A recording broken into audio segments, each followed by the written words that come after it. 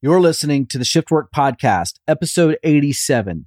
If you're at the precipice of a big decision, big opportunity inside your life, today's episode is about understanding risk.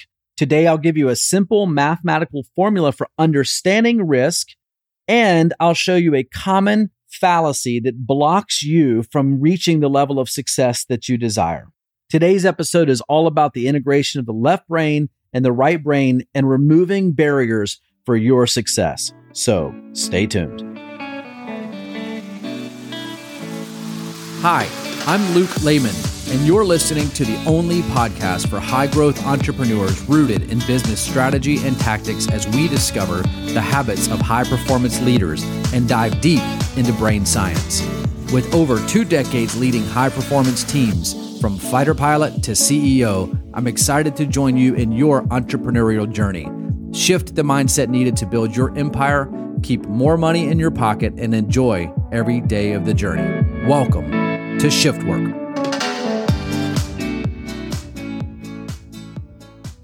Hey, my friends, welcome back to another episode of the Shiftwork Podcast. I'm your host, Luke Lehman. I'm excited to have a discussion with you today about something that I consider to be extremely important that I think as leaders that we neglect all too often. And we're talking today about risk. You see, it seems in conversations that I have that most leaders solve their risk equations using their subconscious cues. And they really neglect to go through methodical planning processes or risk tolerance processes to figure out what it is that they should be doing or shouldn't be doing with their time or energy. And if you've been around this show for any amount of time, you might say that I have a higher risk tolerance than you. I have a willingness to fly airplanes in very risky situations. I have a desire to grow and scale entrepreneurial ventures. But what's interesting about risk, when we look at it linguistically, is that risk is simply just a probability equation.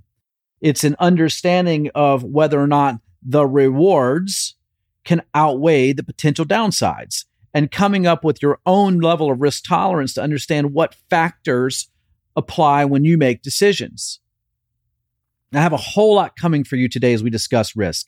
I have a formula that you can apply. We're going to discuss a cognitive bias that makes us misassess risk.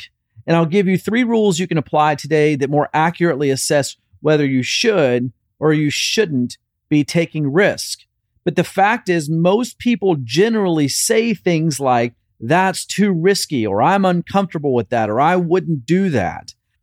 And even if you're not saying it out loud, you're making these snap judgments without giving things full consideration. But let's start here for today. If I were to ask you to jump off a 100-story building, would you do it?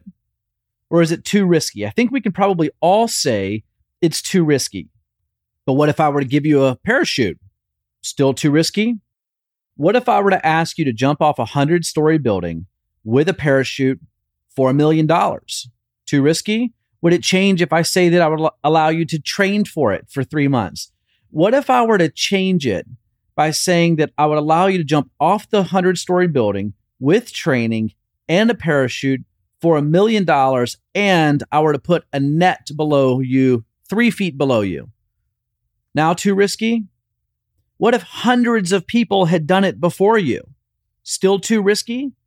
You see, we often don't take the time to stop and think about all the different equations or the inputs or the variables that go into what makes something risky. But let's start here for today. Let's look at the risk formula. Risk is simply probability times impact. So let's take a look at this. Probability refers to the likelihood or chance of a particular event or scenario occurring. It's usually expressed as a percentage or a decimal between 0 and 1. In the context of risk assessment, probability represents how likely it is for a certain risk or event to happen.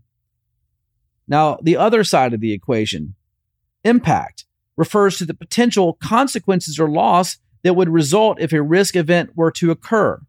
This could include financial loss, operational destructions, damage. You can get hurt, sick, peril, whatever it is. Oftentimes we think about risk quantified in monetary terms. But if I were to look at that equation and I said that risk is equal to probability times impact, couldn't the opposite also be true for success? If I were to say success equals probability times impact, and then I were to go through the same variables, probabilities of likelihood or chance that a particular event would happen. Yeah, got it.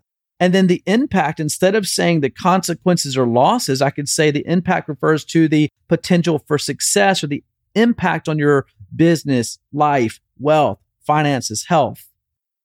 So the risk formula really is how likely is it going to happen and how much impact could it have in my life? And when we talk about fear associated with risk, you've often heard me say that fear is the future expectation of an adverse result. That's FEAR, future expectation of an adverse result. And the last part, the caveat, is the independent of its relative likelihood of occurrence. And that's where the probability comes in.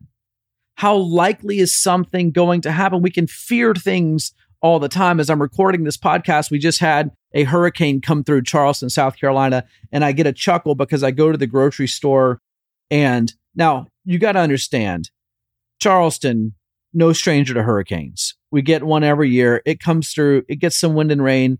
Does it have the potential to be damaging? Sure, it does. That's risk, probability, and impact. But as I'm at the grocery store, I'm laughing because I see that all the aisles are cleared of the milk and the bread. And I'm looking around and I'm like, what are you guys going to do with all these milk and bread sandwiches that you've gotten? It's so difficult for me to understand. What's the risk in a hurricane? The risk is power goes out. So if the power goes out, then how good is your milk going to last? And what are you going to do with all this bread pudding that you've created there? It's just really, if I were going to do anything, I would just want canned vegetables, probably, right? Because I can heat them up over a gas stove and I'll be all right with the world. I digress. We're not talking about hurricanes. We're talking about risk today. I mentioned to you one of the things in the beginning was flying low altitude and how I look at this risk and whether that's something that you would be willing to do. Now, obviously, not everyone can be a fighter pilot and not everyone's had the opportunity to fly a 41,000-pound airplane at 100 feet above the ground. But risk tolerance is really just risk tolerance. If I thought there was a high likelihood, high probability, impact's a little bit play on words there, but the impact of my airplane hitting the ground, the impact of my life being over, if the risk outweighed the reward, I probably wouldn't do it. So maybe if it was training, I wouldn't have as much of a propensity to step down from 500 to 300 to 100 feet. If it's war and I'm getting shot at and the surface-to-air missile systems can't shoot me down at that altitude, you can bet your sweet ass that I'm happy to go to 100 feet to outmaneuver or to defeat that missile system. But what is this assumption of risk? Well, when I look at the risk, I'll use this example as a man and a machine, and the machine being an extension of me as the man. By the point that I had flown low altitude, I had been in the airplane for hundreds of hours. I knew the operating characteristics of the airplane. I had an understanding of the mechanics. I had an understanding of the way that the engines worked and the spool up time. I knew how the ailerons operated. I knew when the airplanes felt squishy when I got to low airspeeds. I knew what happened if it stalled, so I felt quite comfortable being at low altitudes. So part of risk is your own comfort level associated with the operating condition that you're in. It can be your marriage. It can be your relationship with your kids. It can be your work environment. It can be whatever it is. It's associated with your comfort level based on the relative likelihood of something bad happening. Are you beginning to see how perhaps you've been misapplying risk in your own life and not thinking about all of the different conditions that need to go into it for you to be able to make an educated or comforting decision? If not yet, then let's take a look at this. There's a discussion about something called the base rate. Now, the base rate is extremely old. In financial terms, the base rate goes all the way back to the Bank of England when it was granted a royal charter by King William and Queen Mary in 1694. But for the conversation about base rate that we're having today, it's much more recent and comes from an area of study in probability and statistics. And we'll get into the base rate fallacy here in just a second, which helps us understand our cognitive biases and our heuristics surrounding the base rate. But let's understand it first. The base rate refers to the basic probability of an event occurring within a given population or under certain conditions. And it provides a starting point for understanding the likelihood of an event without considering any additional factors or information. And that will become important here in just a moment. Base rates are often derived from historical data or general knowledge about a specific situation. Now let's look at risk. Risk, on the other hand, involves the probability of an event occurring and the potential consequences or impact associated with that event. It takes into account not only the base rate, but also other relevant information, such as the severity of the impact, the context, and any additional factors that might influence the outcome. So let's look at it very simply. I just told you that I lived in Charleston, South Carolina. If you think about the base rate can be the geography. It can be the fact that Charleston sits on the eastern seaboard. And when you look back at history, there is a history of hurricanes originating in the Caribbean that come up the eastern seaboard and they make landfall between Florida and Virginia. So when you think about the base rate is the fact that the geography has a predisposition for risk. That is not the individual data. The individual data that I would add on top of that is the month. We know that there is a specific set of months associated with hurricane season. It's now August when this podcast is being recorded and probably released sometime in September. We're in hurricane season. But in February, when I think about the base rate and then I apply the individual circumstances, the base rate is the geography. I have a predisposition towards being in the path of a hurricane. The individual concern is that I'm in February, and February has a very low likelihood. So I have to look at the base rate and the individual circumstances, and we'll talk about the base rate fallacy in just a moment. But before we do, let's take a look at Kodak. Now, I know that you're likely familiar with Kodak, but Kodak was a pioneer in the photography industry, and they had a history dating back to the late 19th century.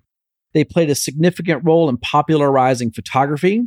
They made consumer-grade cameras and film, and for decades, Kodak was synonymous with photography, and its brand was recognized worldwide. But here's the kicker. Their downfall can be attributed to their inability to adapt to the digital age, which we'll talk about that when we understand base rate here in just a moment. Despite being an innovator in photography, the company struggled to pivot its business model and embrace digital technology. They had a dominant position in the film and analog photography market, but the advent of digital cameras and smartphones with built-in cameras disrupted the industry. They failed to embrace the digital technology. They remained heavily invested in their traditional film-based products, and the company's leadership failed to anticipate the rapid shift in consumer preferences towards digital photography. So we'll get into that in just a second. Here's what happened. As digital photography gained traction, Kodak faced declining sales profits, but that all makes sense.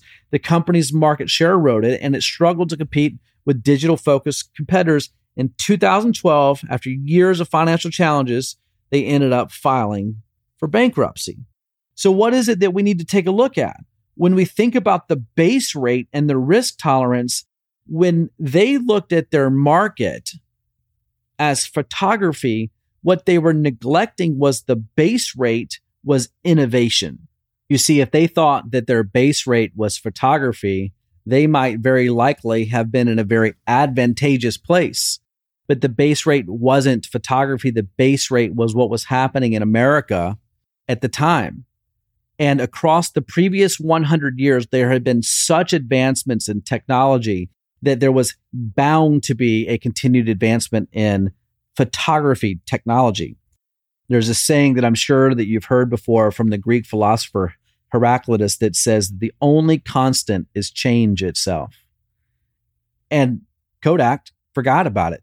Kodak stopped innovating. They thought that they were innovating in the space of photography, but they failed to innovate in the space of technology.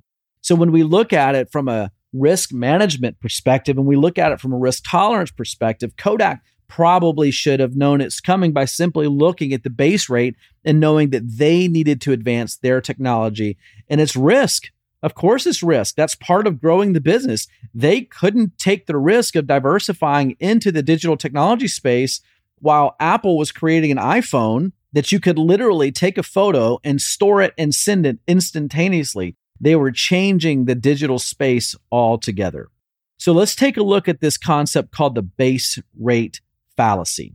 The base rate fallacy is also known as base rate neglect or base rate bias.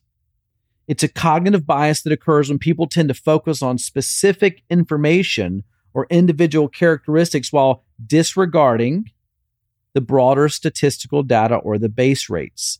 This bias can lead to incorrect judgments and decisions as individuals give more weight to anecdotal or specific information rather than considering the overall probabilities. So when we go back to talking about the hurricane, which one gives me more likelihood that I'm in the path of a hurricane?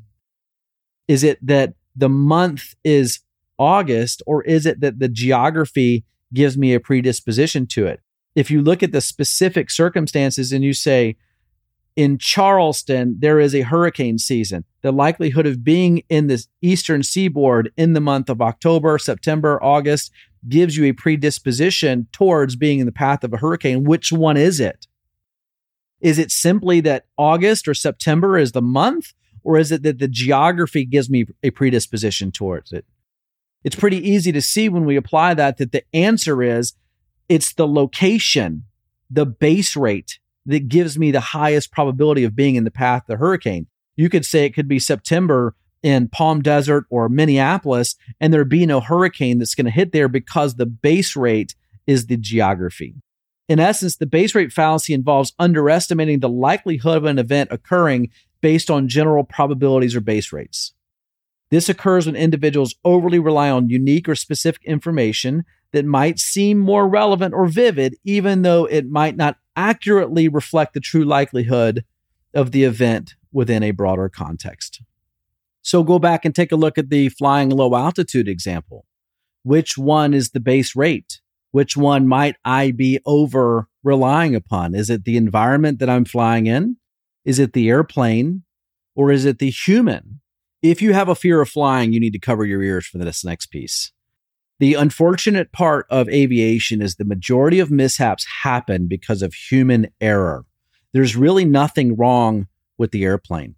And if you look at the airplane as the base rate, the highest likelihood is the airplane will continue its flight characteristics. It will remain airborne.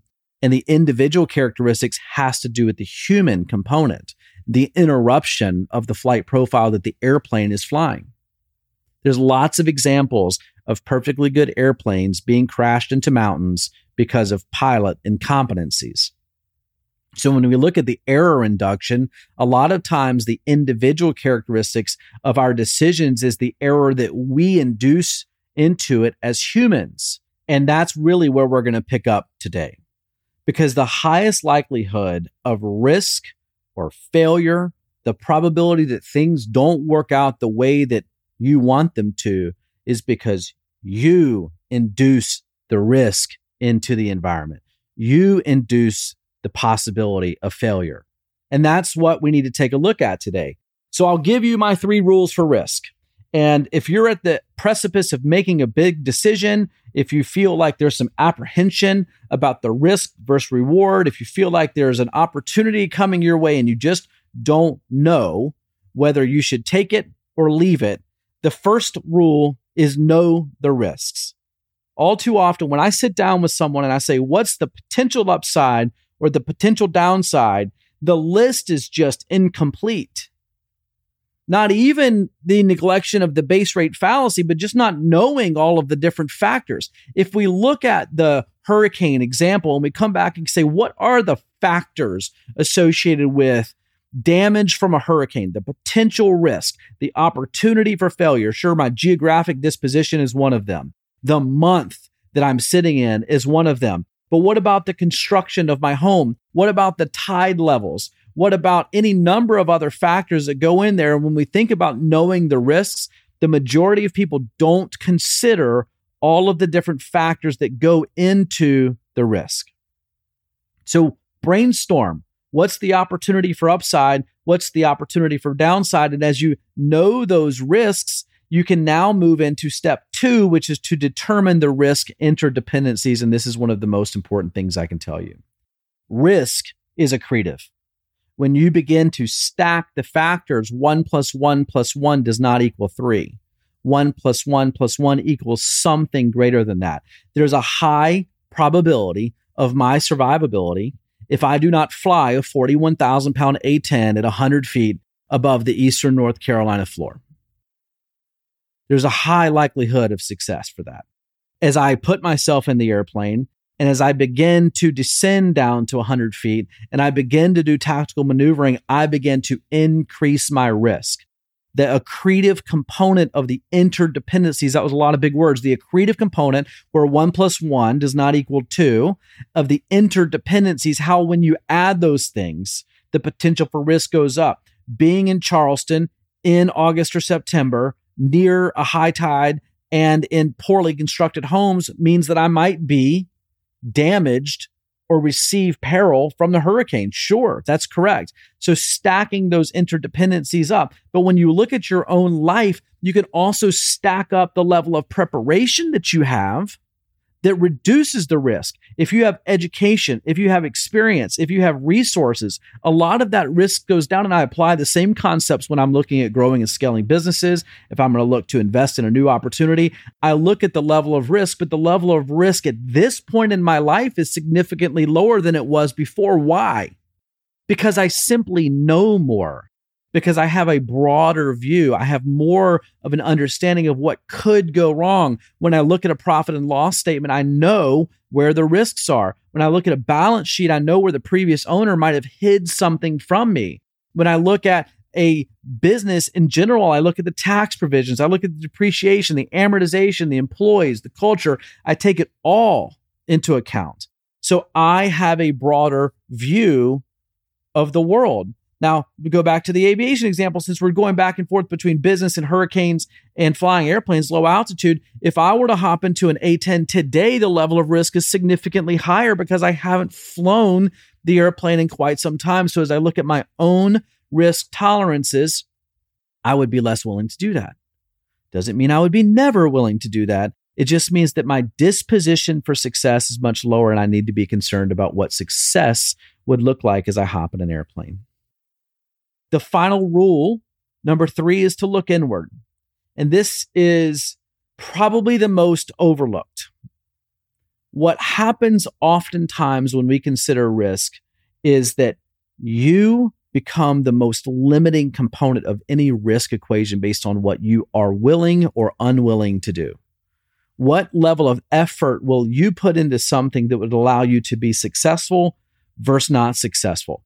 And the driving factor for that oftentimes is the preparation. And the second component of that is the consistency.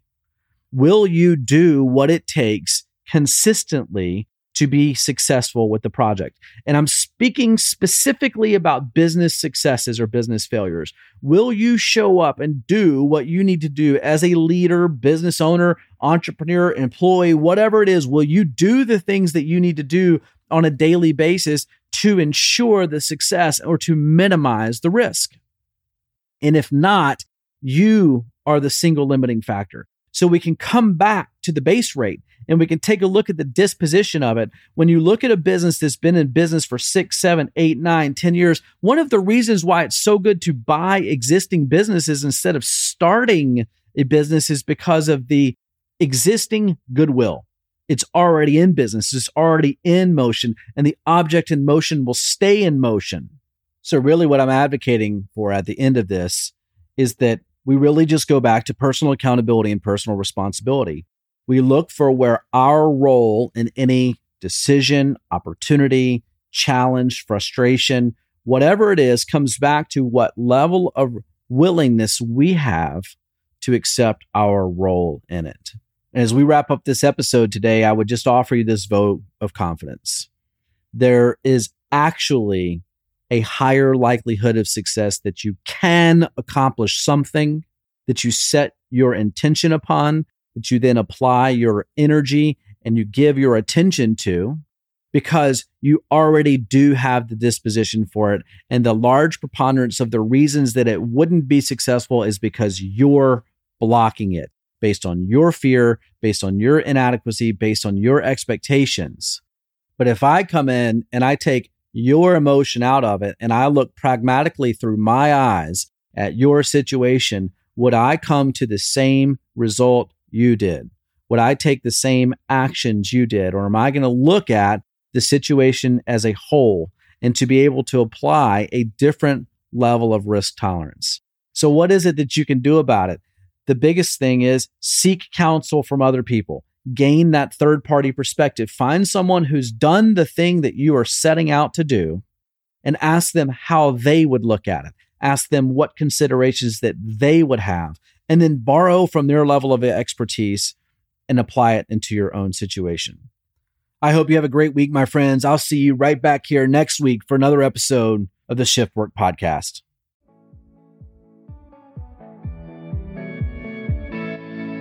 Thanks for listening.